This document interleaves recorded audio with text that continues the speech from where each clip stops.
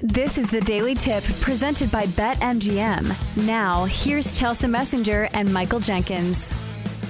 Let's talk to a smart guy. You know what I'm talking about. TJ Reeves, Bucs sideline reporter, also host of the Three Dog Thursday College Football Underdog podcast. Find him on X at Bucs Sideline Guy. TJ, good morning to you. What a setup. Yeah. I mean, Chelsea's talking about dumb people that think they're smart, and I'm like, he's about to intro me. Right after she says this, he's about to bring me on with the dumb people that think they're smart analogy.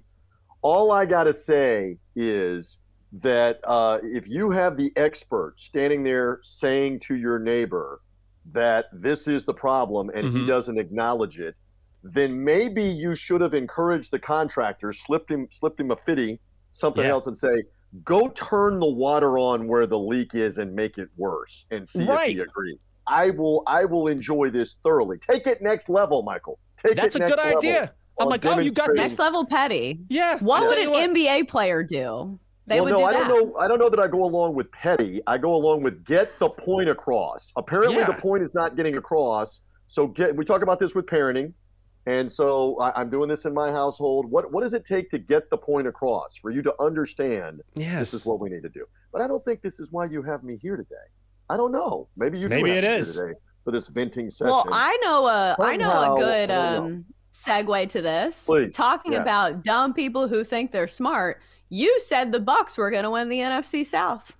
How's that for a prognostication?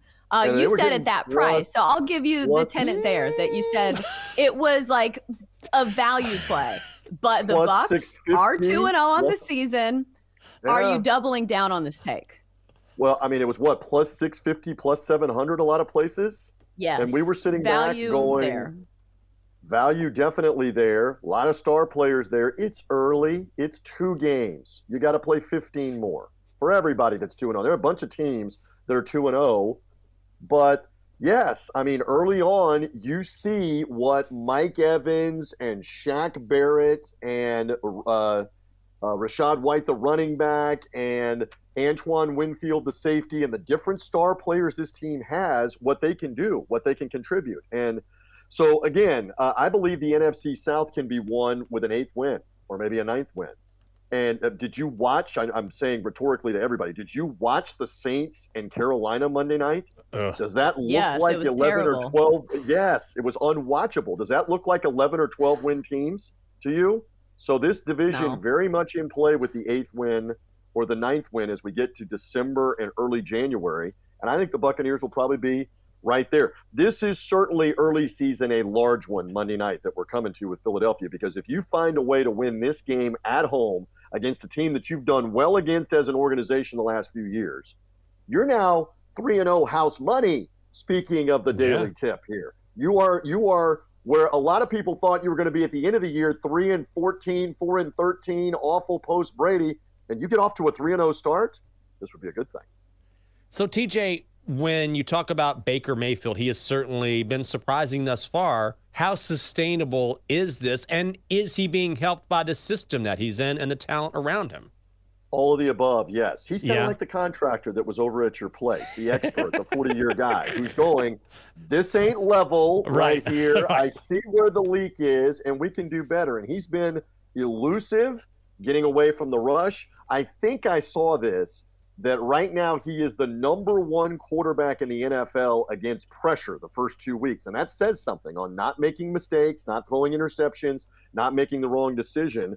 So he's been great. Again, it's 2 games. Can he stay healthy? But he's got leadership. He's getting them in the right play. Sometimes he comes to the line and he sees this ain't going to work. I got to change the play quickly here. He did that several times Sunday against the Bears. So a lot of positive signs so far for the Buccaneers. And we will see, because right after this, you play the first division game at New Orleans, and then you take the quick bye, the early bye this year for the Buccaneers. I think a lot of people were going to be happy with 2-2. Now we're getting greedy. Now you're getting greedy that if you can win Monday night, you're at least 3-1, if not a shot at 4-0. And that would be one of the shocking things to begin the NFL season, that the Buccaneers post-Brady could get off to this kind of start. Yeah, that would be absolutely shocking, especially with Baker Mayfield at quarterback. But let's talk about this Eagles and Bucs game. What is the key matchup you think here for the Bucs to at least cover the spread? How do they keep this game close?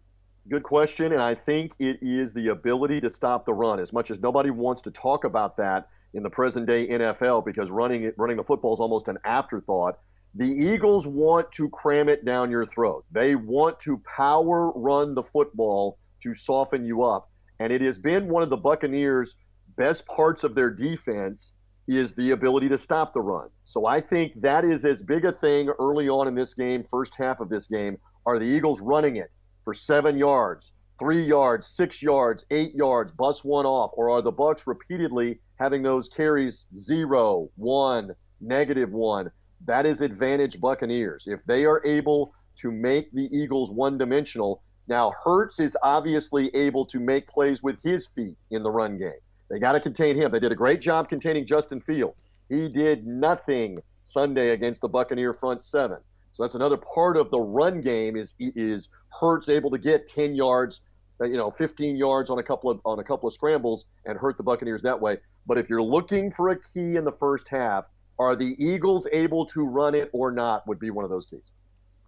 We're talking with TJ Reeves, Bucs sideline reporter and host of the Three Dog Thursday College Football Underdog podcast. You can't leave me hanging. How did you leave it with the neighbor and the contractor? What's the end of that? God. Sure. Don't egg him on. Well, no, give me the 10-second version. Was there anger? Were there curse words? How did you leave it? I just have to know that before we move on.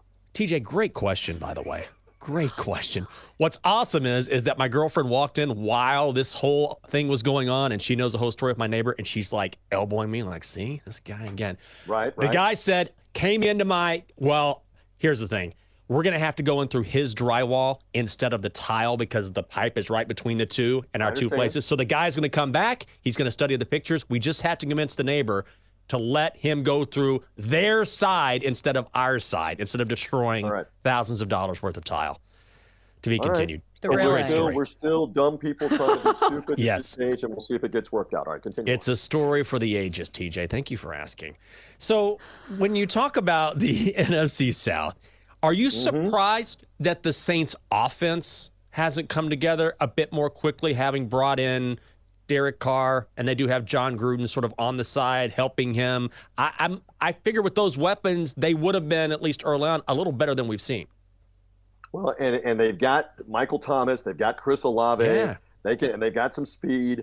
They made a couple of plays Monday night, finally. Again, that game was largely unwatchable with Carolina field goal fest, again, not unlike the Tennessee game. They are the most talented roster, probably, they and the Buccaneers in the NFC South. Now, Atlanta's also 2-0. But New Orleans is probably the team that, when you get right down to it, will probably be contending with Tampa Bay at the end.